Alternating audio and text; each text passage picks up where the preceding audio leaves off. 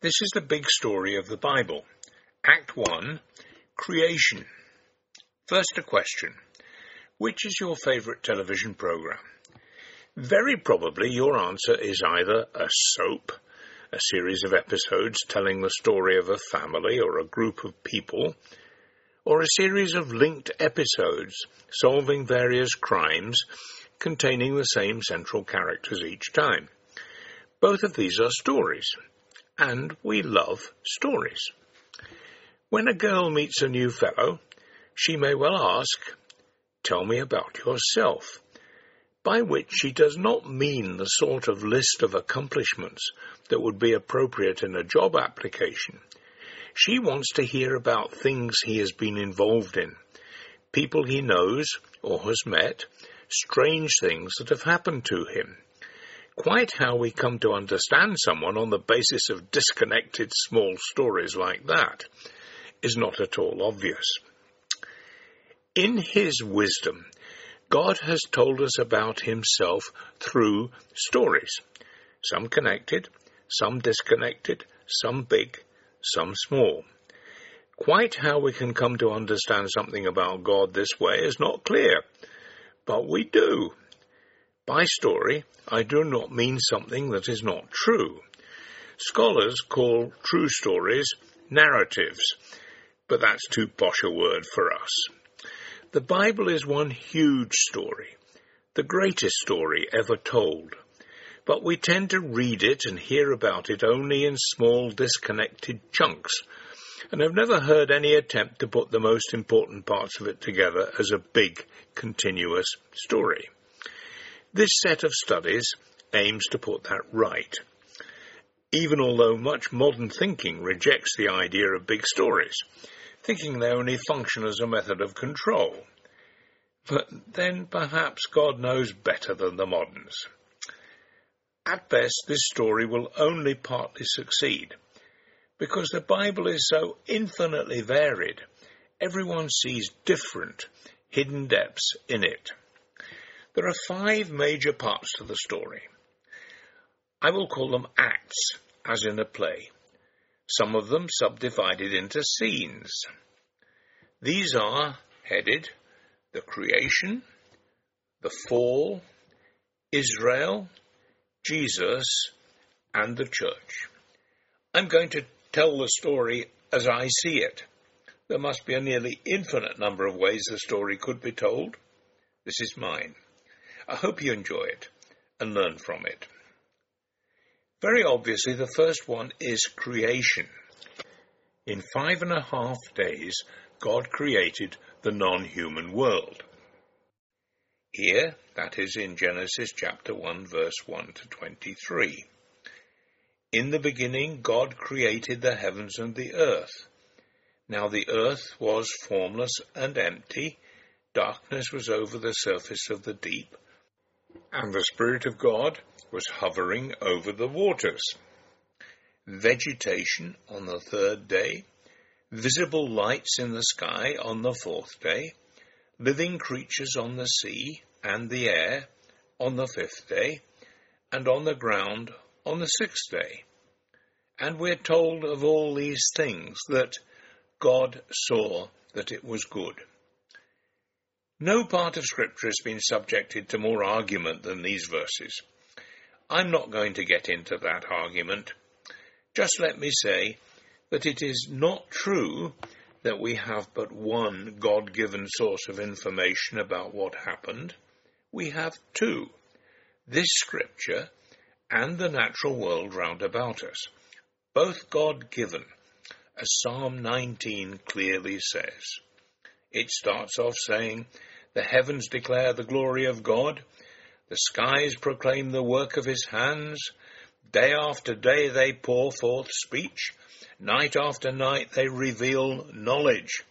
Yet their voice goes out into all the earth, their words to the ends of the world." But then it goes on to say, "The law of the Lord is perfect, refreshing the soul. The statutes of the Lord are trustworthy, making wise the simple. The precepts of the Lord are right, giving joy to the heart.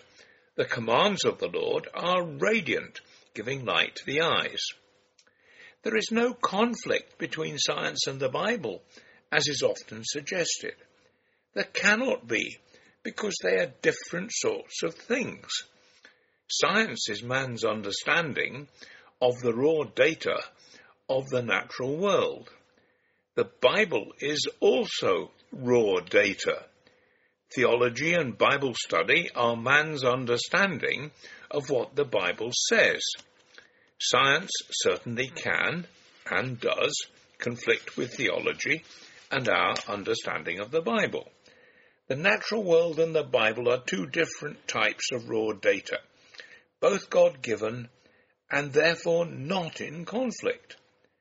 The natural world is our best source of information about how and when God created. The Bible is our only source of information about by whom and why. Hundreds of years ago, they used to talk about the perspicuity of Scripture. By that they meant that it was easy to understand, transparent to everyone, even every ordinary person. You don't have to be a theological genius to know what it is saying to you.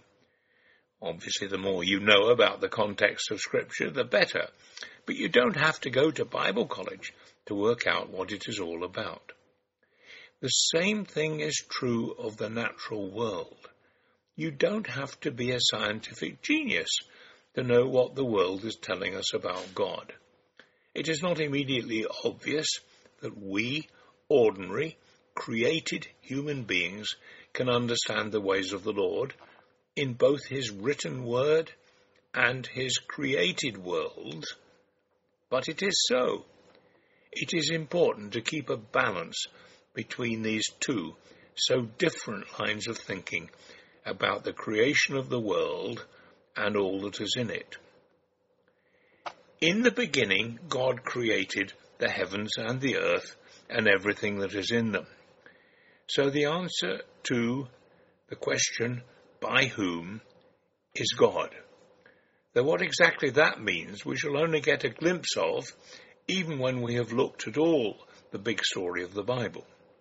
This is emphasized in quite a subtle way when those first few verses refer to the sun and the moon as just those lights in the sky, not even giving them names.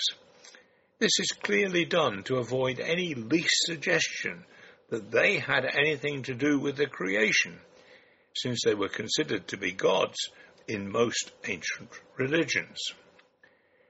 Why is answered in the remainder of Genesis chapter 1, verses 24 to 31.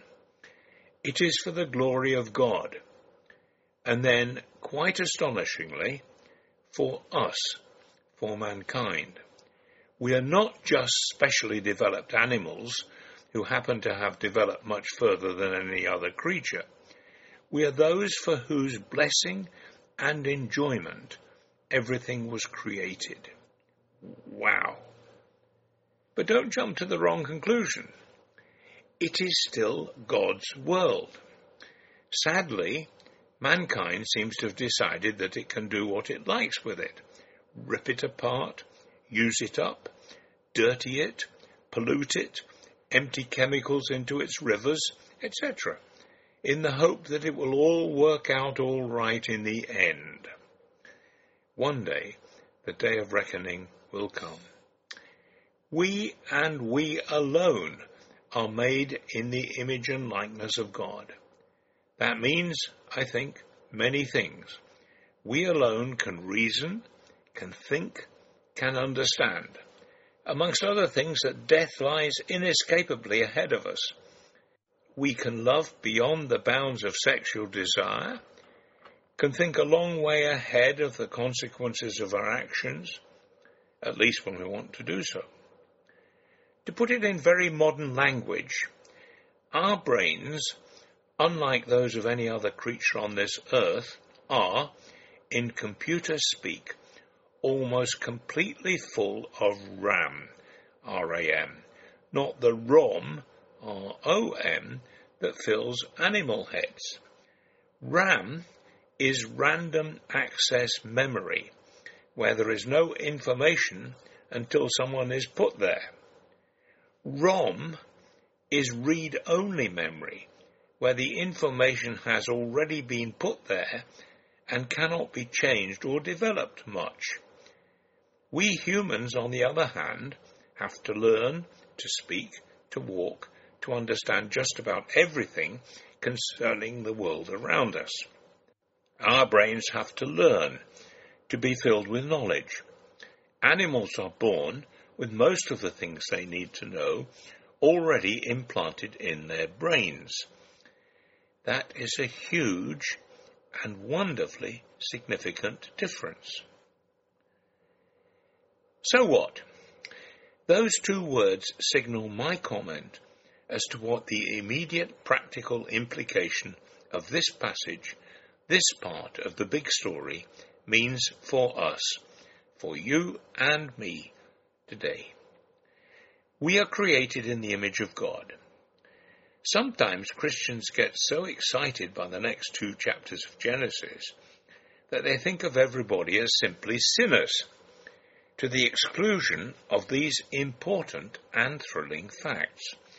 Those who are not Christians, just like those who are, have these two directly conflicting aspects to their lives. We are both made in the image of God and fallen sinners. Sometimes one dominates, sometimes the other. So your unbelieving neighbour, one side, may be the most delightful, helpful, loving person you could wish to meet. Your unbelieving neighbour, the other side, may be the most unpleasant character, impossible to carry out any sort of decent conversation with, always getting into arguments and fights, and probably a thief. Those are the ways we naturally are. Neither person is acceptable to the Lord God if they have made no attempt to enter into relationship with Him. That is the way we naturally are. We need to hold firmly in our minds our understanding of human beings as both God images and sinners, and be careful to understand our world in the light of those two facts. Only as a consequence of the death and resurrection of Jesus and the gift of the Holy Spirit to those who have set out to follow Him can we be any different.